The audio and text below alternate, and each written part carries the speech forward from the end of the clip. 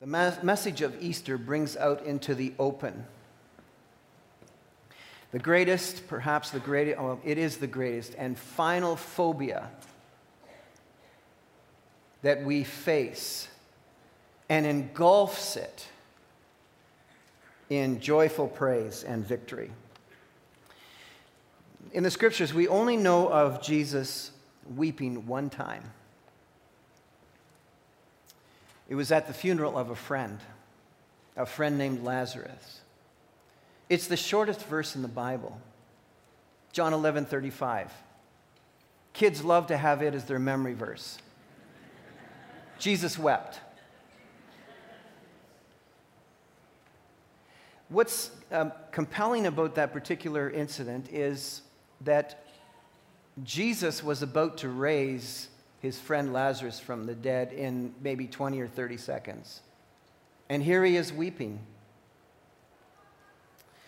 We ask the question, why would Jesus be crying at this point? He knows that the result and the outcome is going to be quite joyful. It seems to me that Jesus wasn't weeping about the fact he was going to be raising Lazarus from the dead in 30 seconds, but rather looking around at all these mourners at the funeral. All these people. This group of people were his friends. He loved these people. And he was looking at them and realizing that while he was going to raise Lazarus from the dead, all of these people, including Lazarus, were destined to die. And there would be more funerals and more sadness and more grief year after year after year after year. And Jesus looked down through the corridor of time to today, and he was weeping. He was weeping because of the greatest enemy we all face: death. History would be littered with grief and agony over that most horrible enemy. We call it death. I was looking up some statistics this week, and every day more than 500 Canadians die. By the year 2035, statistics say that 1,253 Canadians will die every day. That's almost one every minute. That's a lot of funeral services, a lot of weeping, a lot of crying, a lot of pain, a lot of sorrow. So Jesus wept. But I haven't come to talk to you about sorrow and pain and weeping and crying today. This is Resurrection Sunday. I've come to talk to you about something else. I've come to talk to you about the glorious victory that Easter Sunday reminds us of. I've come to talk to you about the fact that death is defeated, and that you and I can get in on the victory that Christ has secured for us all those many years ago, and why we're here this morning celebrating. Why don't you go ahead and turn in your Bibles to 1 Corinthians 15, or your electronic devices, whatever you brought this morning, or just grab the person's Bible beside you and take it, and 1 Corinthians 15. Because I think there's some really critical things to share. I want to follow along on Pastor Calvin's sermon last week and pick up the rest of the story in 1 Corinthians 15. In this story, God wins. It's a remarkable situation. The great distinction, between other forms of religious activity or other religions, as well as the main theme of Christianity, is resurrection. Make no mistake about it. It is the theme of our beliefs, resurrection. We believe that Christ died for our sins according to the Scriptures, that he was buried, that he was raised again on the third day according to the Scriptures, and that he appeared to more than 500 people. 1 Corinthians 15, 3-6. And if we become united with him in the likeness of his death, certainly we shall also be in the likeness of his resurrection. Is that good news? Romans 6:5. And Paul went on to say, this is what we preach, and this is what you believed. And for 90 years, this is what Calvary preaches, and this is what you have believed, the vast majority of you in here. But even though the people of Paul's time in Corinth believed, he said, this is what you believe, they were having some doubts, it would appear, on the basis of what we find he writes. They were having some concerns about the reality of the resurrection and how it would take place. And you know how it goes, the doubts, the what ifs. What if this? But what about that? Or what if this? And so they had been communicating with him, apparently, some of these concerns and doubts. And so he rehearses with them the stakes. What's at stake in terms of this reality of Jesus Christ, the resurrected Savior? What is at stake? And of course, he reminds them that if Christ didn't rise from the dead, then your faith is useless. If Christ didn't rise from the dead, then we are to be most pitied of all. We've kind of just wasted a Sunday gathering in here. If Christ isn't raised from the dead, then you're still all loaded down with sin and there's no hope for you in your life. If Christ didn't rise from the dead, then loved ones who've gone on before you and have been buried in the grave, there's no hope for them. And so he goes on to tell them all of this. But then it seems to me that he changes his whole line of argumentation by the time we get to verse 20 of 1 Corinthians 15. It seems as if he says, look, I'm going to tell you and every other generation after you why the resurrection is not only nice to believe, but it's an event that had to happen, or the universe makes absolutely no sense. In fact, he goes on to say, God makes no sense. There are nice realities about the resurrection that we benefit from, and we'll look at that. But I want to say at the outset that what Paul is endeavoring to prove here to them is that the very reality of the God of the universe hinges on Christ's resurrection from the dead. Listen to how he puts it, verse 20. But Christ has indeed been raised from the dead. It's like a mic drop moment. Paul says this, mic drop. He picks his mic up and decides to say a little bit more. The first fruits of those who have fallen asleep. For since death came through a man, the resurrection of the dead comes also through a man. For as in Adam all die, so in Christ all will be made alive. But each in his own turn, Christ the firstfruits, then when he comes, those who belong to him. Then the end will come when he hands over the kingdom to God the Father, after he has destroyed all dominion, authority, and power. For he must reign until he has put all, I underlined that in my Bible, he has put all his enemies under his feet. The last enemy to be destroyed is death. For he has put everything under his feet. Now, when it says that everything has been put under him, it is clear that this does not include God himself, who put everything under Christ. When he has done this, then the Son himself will be made subject to him who put everything under him, so that God may be all in all. This is the word of God. I want to point out to you this morning, by way of 4 questions, what I hope will stir great celebration in your heart this Easter. 4 questions that I think are found in this section from verse 20 right through to the end of the chapter, actually. And the first question I think Paul is answering, although he doesn't explicitly state this in question form, I'm convinced verse 20 to 28 is answering the question, Why did Jesus have to be raised from the dead? And the reason I say that is because verse 28 kind of gives the answer. Whenever you see a "so that," it's the reason. So there's a question here. What is the question? The question is, why did Jesus have to be raised from the dead? They were doubting, questioning, and all of that. And Paul lays it on the line. He says, look, I'm just going to lay it out straight for you.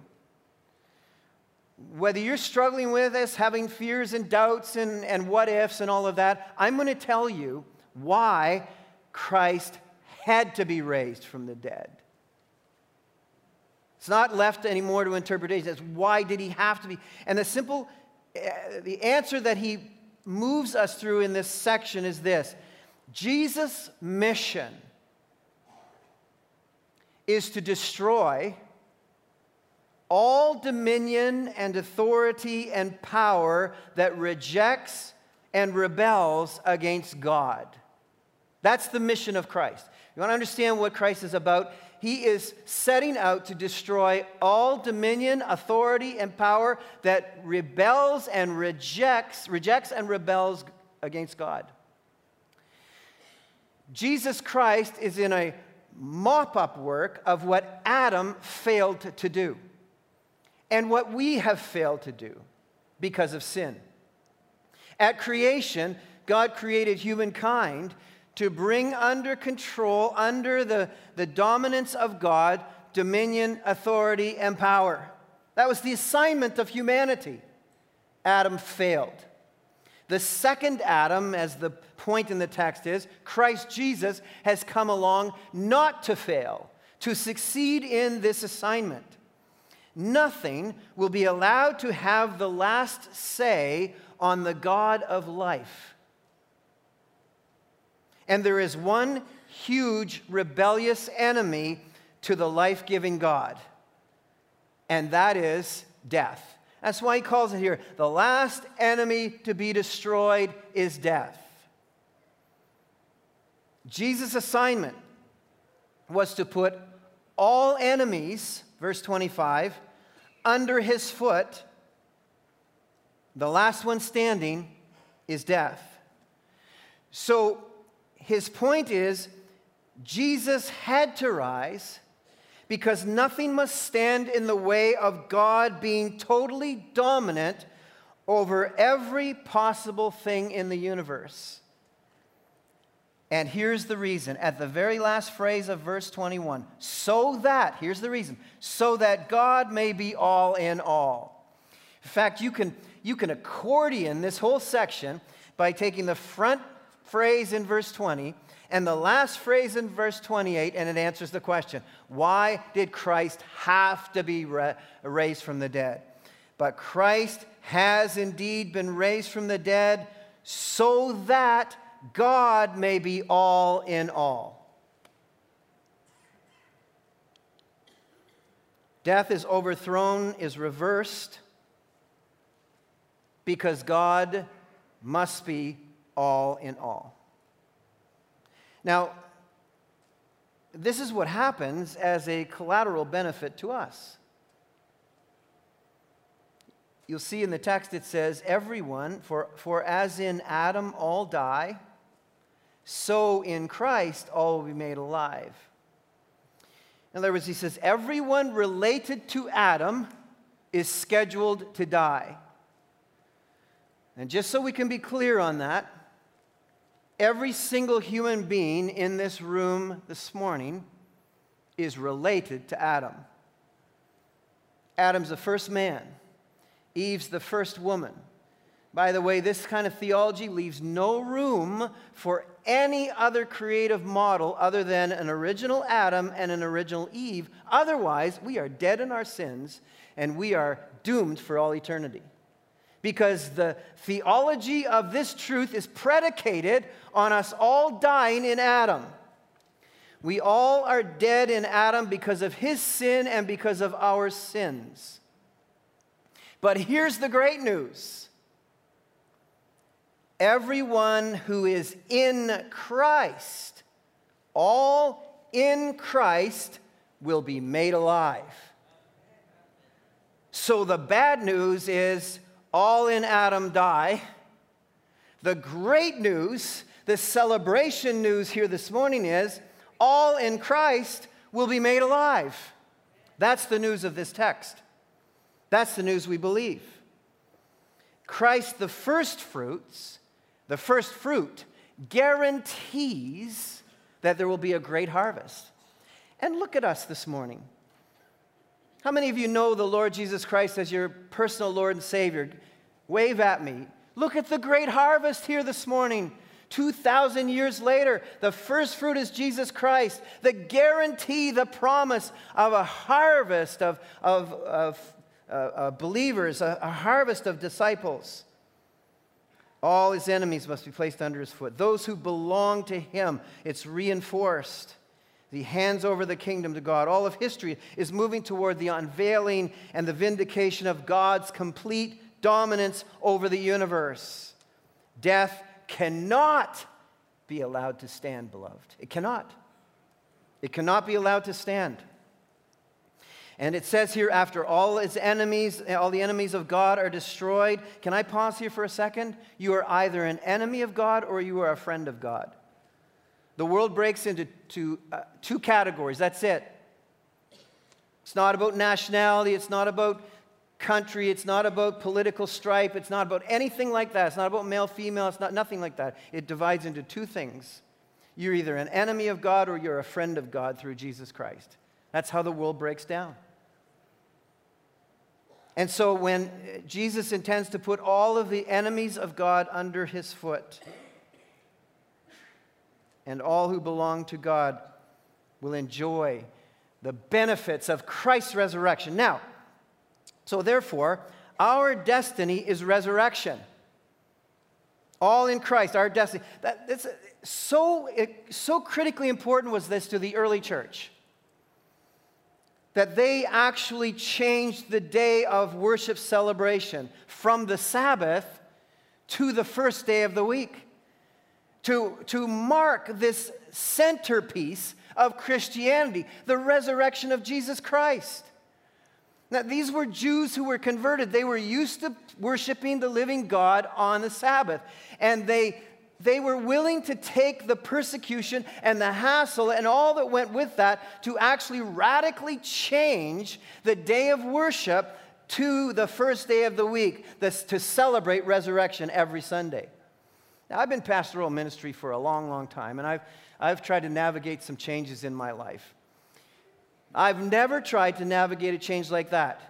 Can you imagine if I said to you today, okay, you know what, gang, this is the last Sunday that we're worshiping. We're going to worship on Tuesdays from now on. That's going to be our day of worship. Can you imagine the hue and cry I would face? It would be like I can't even imagine it. The pile-on that would happen as I was at the front of the church. People just be jumping all over me. We're not changing that. Anyway, I don't want you to get the idea that we can't worship on Tuesday. We could if we wanted to. We should be worshipers every day to the living Christ, obviously. But the ceremonial day, the celebration day was actually changed because it's the centerpiece of our hope. One Christian writer has written a book entitled Enjoying Your Best Life Now. I got to tell you, brothers and sisters, if this is the best life right now, I want a refund on my Christianity. Anybody with me on all that? I want a big time refund. This is talking about our best life. Our best life isn't now. Our best life is when Jesus comes back for us and takes us to be with him for all of eternity. No more sin, no more suffering, no more pain, no more dying. Are you serious? That's the best life. That's what we're looking for here in this text. Therefore, our destiny is resurrection. But then we skip down here to verse 35, and they asked him another question.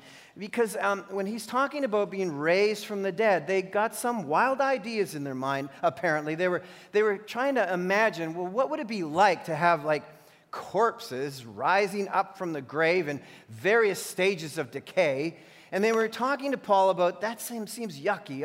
I don't know if we're really into that, Paul. It's weird. And they must have been thinking about The Walking Dead. I'm not sure what they were thinking about. But somehow they were like all loopy on this. And I show you, it says here, but someone may ask, how are the dead raised? With what kind of body will they come? What kind of body will we have when we are raised? That's the question on the table right now. Second question. Can I tell you what he said to them? The first thing he said to them is this: you foolish twits. That's what he said. I'm not kidding you. I'm not kidding you. Verse 36, that's what he says. You foolish twits. It's in the original language. You'll have to look it up. And basically he's saying to them, look around yourself. You know nothing, it would seem, about how God functions in the universe. He says, I want you to check out the agriculture. I want you to look at seeds, and I want you to pay attention to fish and birds and the sun and the moon and the stars. Pay attention to God's creation, and you will be able to answer the question yourself. You see what he says here? When you sow, or what you sow, does not come to life unless it dies. Anybody plant anything here? You plant some seeds in the ground, you bury them and cover them up. When you sow, you do not plant the body that will be, but just a seed, perhaps of wheat or of something else. It doesn't, the seed that you put in the ground, when it comes out of the ground, it's not the seed anymore, it's a plant. It's different. And then he says, all flesh is not the same. Men have one kind of flesh, animals have another, birds another, fish another. There are also heavenly bodies and there are earthly bodies. But the splendor of the heavenly bodies is one kind, the splendor of the earthly bodies is another. The sun has one kind of splendor, that's a heavenly body. The moon another, that's a heavenly body. The stars another, those are heavenly bodies. And star differs from star in splendor. Wow, what an amazing astronomy lesson out of the text here, long before they had telescopes. Different stars having different splendor. Wow. He's emphasizing here a couple of things. And by the way, before we totally unpackage this, I just want to point out to you that from verses 1 to 35, or verses 1 to 34, when Paul talks about raising or resurrection, he talks about nekros, the dead. But as soon as he gets to verse 35 and the rest of the chapter, and he talks about raising, he uses the word soma, which means body. Paul is now going to help to answer their question by stressing that resurrection is all about body. This is an important truth for us. Very important truth for us. And so what he is using in these illustrations is simply this. He's talking about a continuity between the present body and the future one, in that seeds that you bury and a plant that grows are connected to each other. They're genetically connected to each other. They're the same essence, the same substance. But he's also wanting to explain that there's a difference as well. There are birds that are made to fly, and they're adapted to fly in the environment that God has created them to, fly in the air, and fish are made to swim in the sea. Now, admittedly, there's the odd fish that flies, and there's the odd bird that can dive under the water, but they can't live there too long. There's the sun that burns. There's the moon that reflects the light. There are stars that are different sizes and dazzle in different splendor. So there's continuity and there's difference.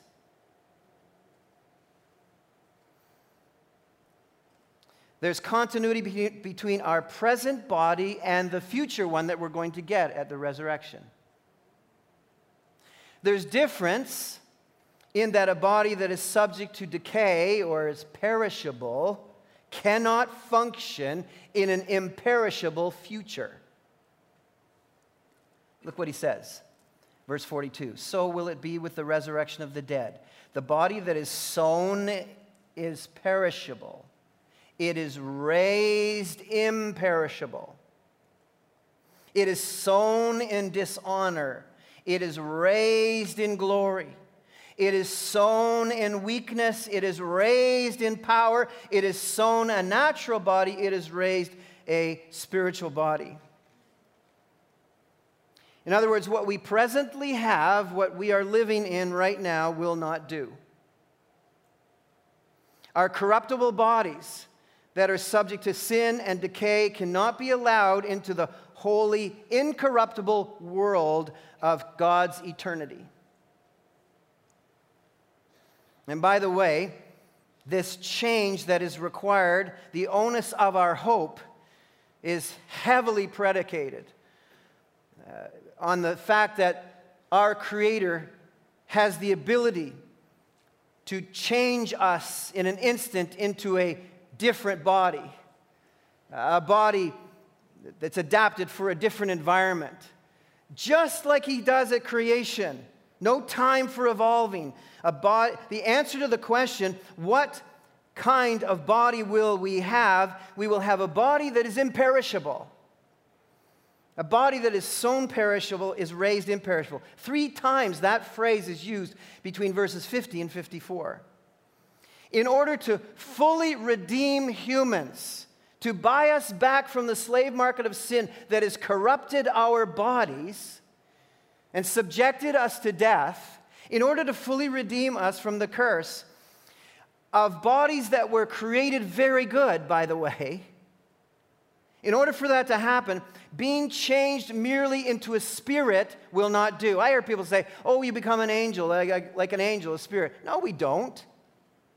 Not one tiny bit.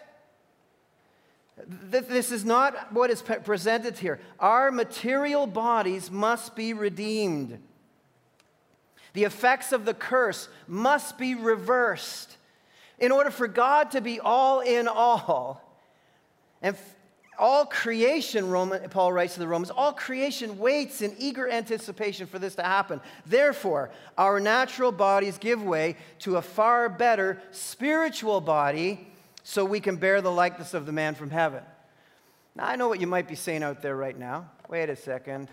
I thought you told us like a minute ago that we weren't going to be spirit. Now, all of a sudden, you're talking about spiritual bodies. Yes, spiritual bodies. Listen, spiritual bodies. Oxymoron. Jumbo shrimp. Okay? Spiritual bodies.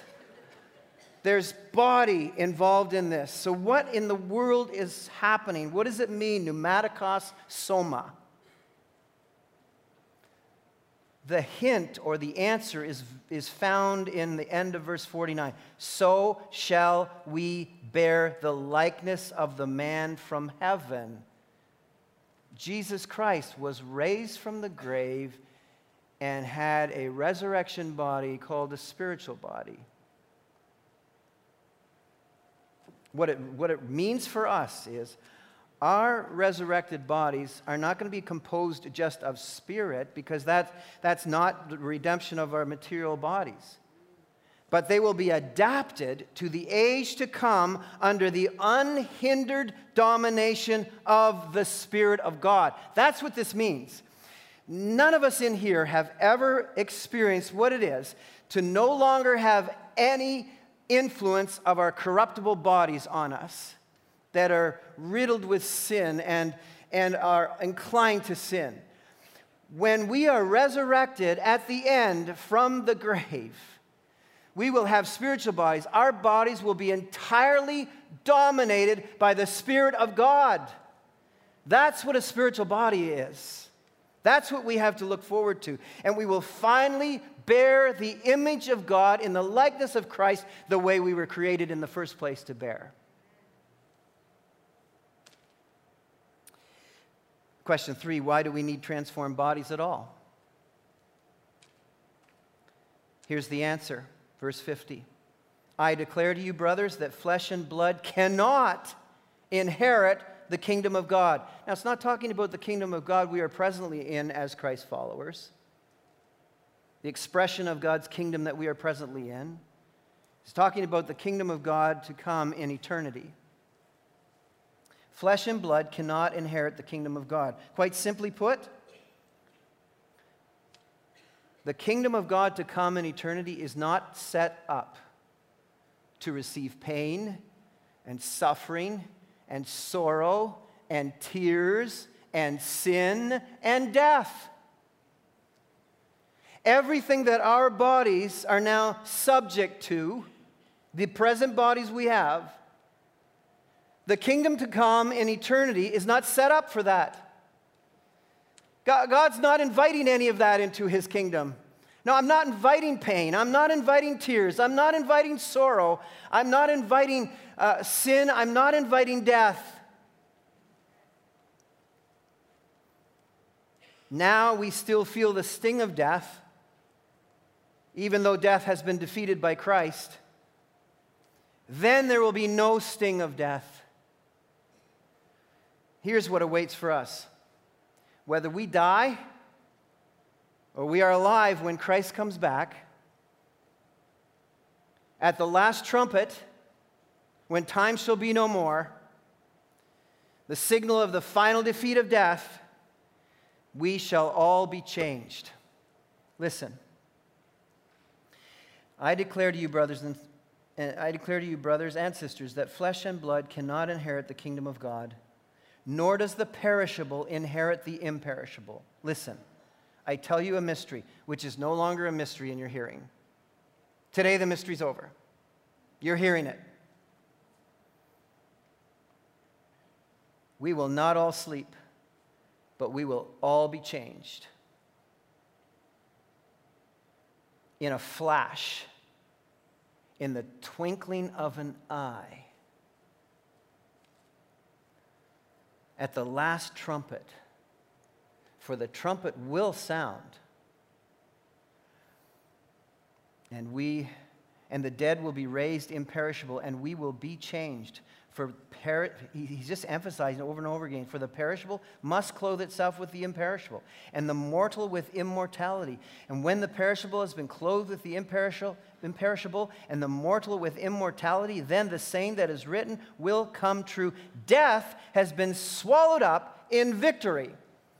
That's what we've come to celebrate this morning. Death being swallowed up in victory.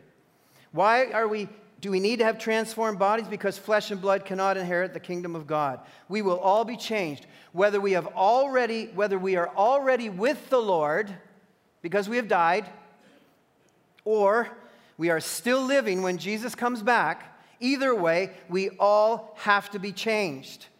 Those presently with the Lord are in the conscious presence of Christ, but without resurrected bodies. We live in an extended ending. When Christ rose from the grave, flesh and blood is adequate for the present expression of the kingdom of God, but it is not for the final eternal kingdom of God. Therefore, our destination is the eternal kingdom of God. Mystery no more, once hidden, now revealed. Not everyone will die, but everyone will be changed in a blink of an eye. And by the way, the new destination is a new heaven and a new earth. It's not an airy-fairy cloud with a harp. That's not what it is. Jesus himself gave us a pretty good hint of what it is. Jesus was able to appear on one side of the wall and then appear on the other side of the wall. Things are going to be different. He ate fish. If you don't like fish, there might be something else for you to eat. And then the final question wraps it all up in just glory. Verse 55, where, O death, is your victory?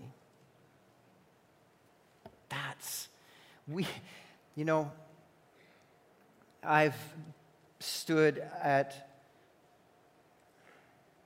the graveside of so many, and I've wept over so many. And I've wept for so many of you because of your great loss at that moment. But the Easter truth, the resurrection truth, the Resurrection Sunday truth is this: that when we lay a loved one in the grave who is in Christ, there is no victory in that grave. The sting of death is gone. Oh, death, where is your victory? Death has been swallowed up in victory. That's the text here. Death is done. That's what Easter guarantees. The terrorism of the grave is finished. God wins. God is all in all.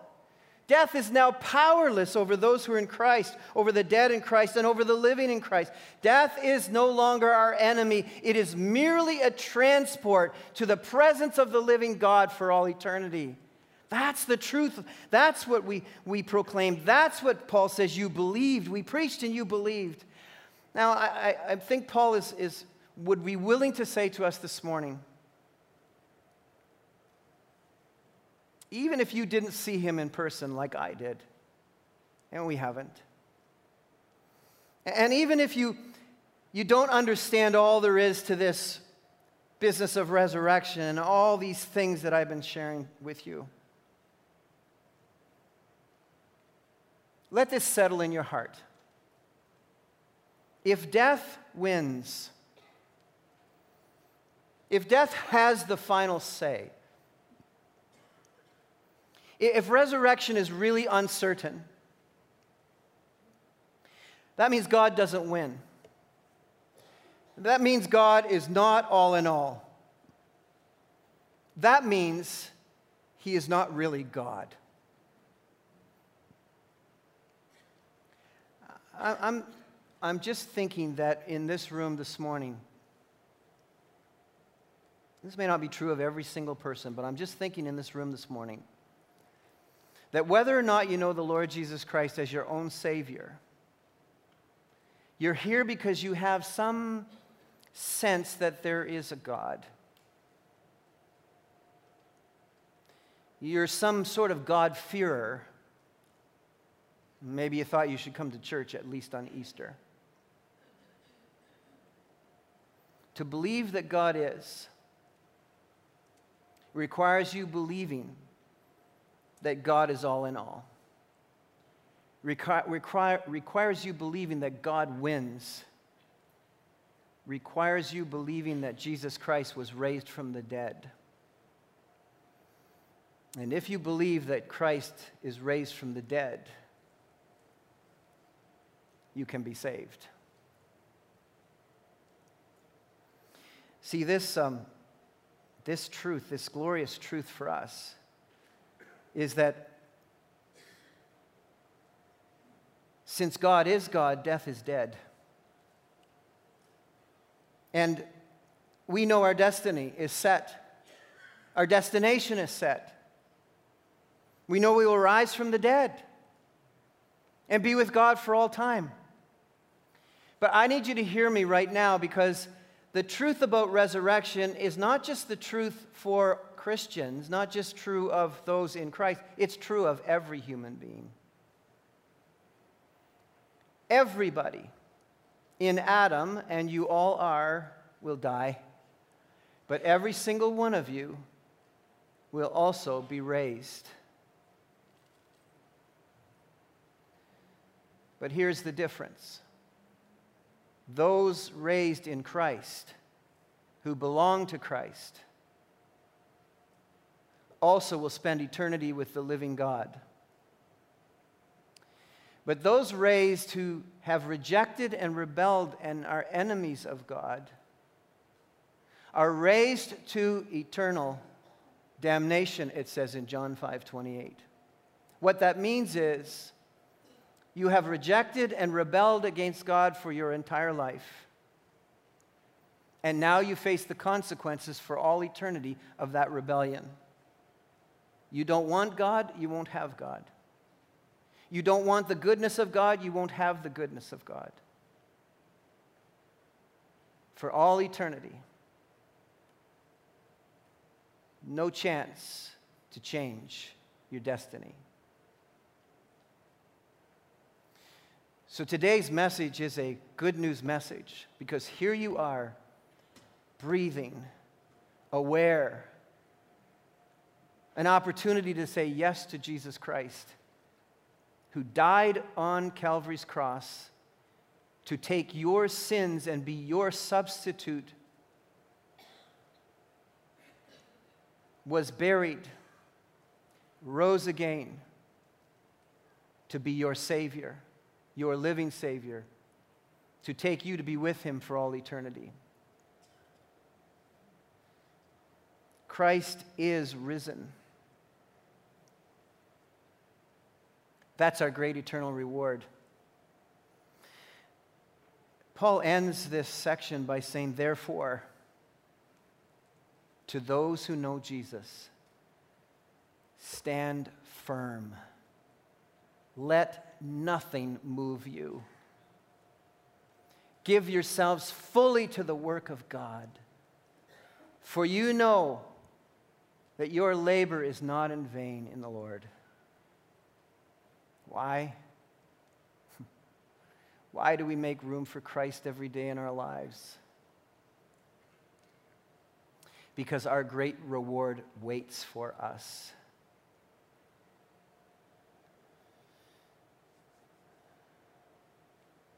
The great story today is that death is dead and God wins, and you all can get in on it. Father, I pray this morning, by the power of the convicting work of your Spirit, that you might awaken slumbering hearts.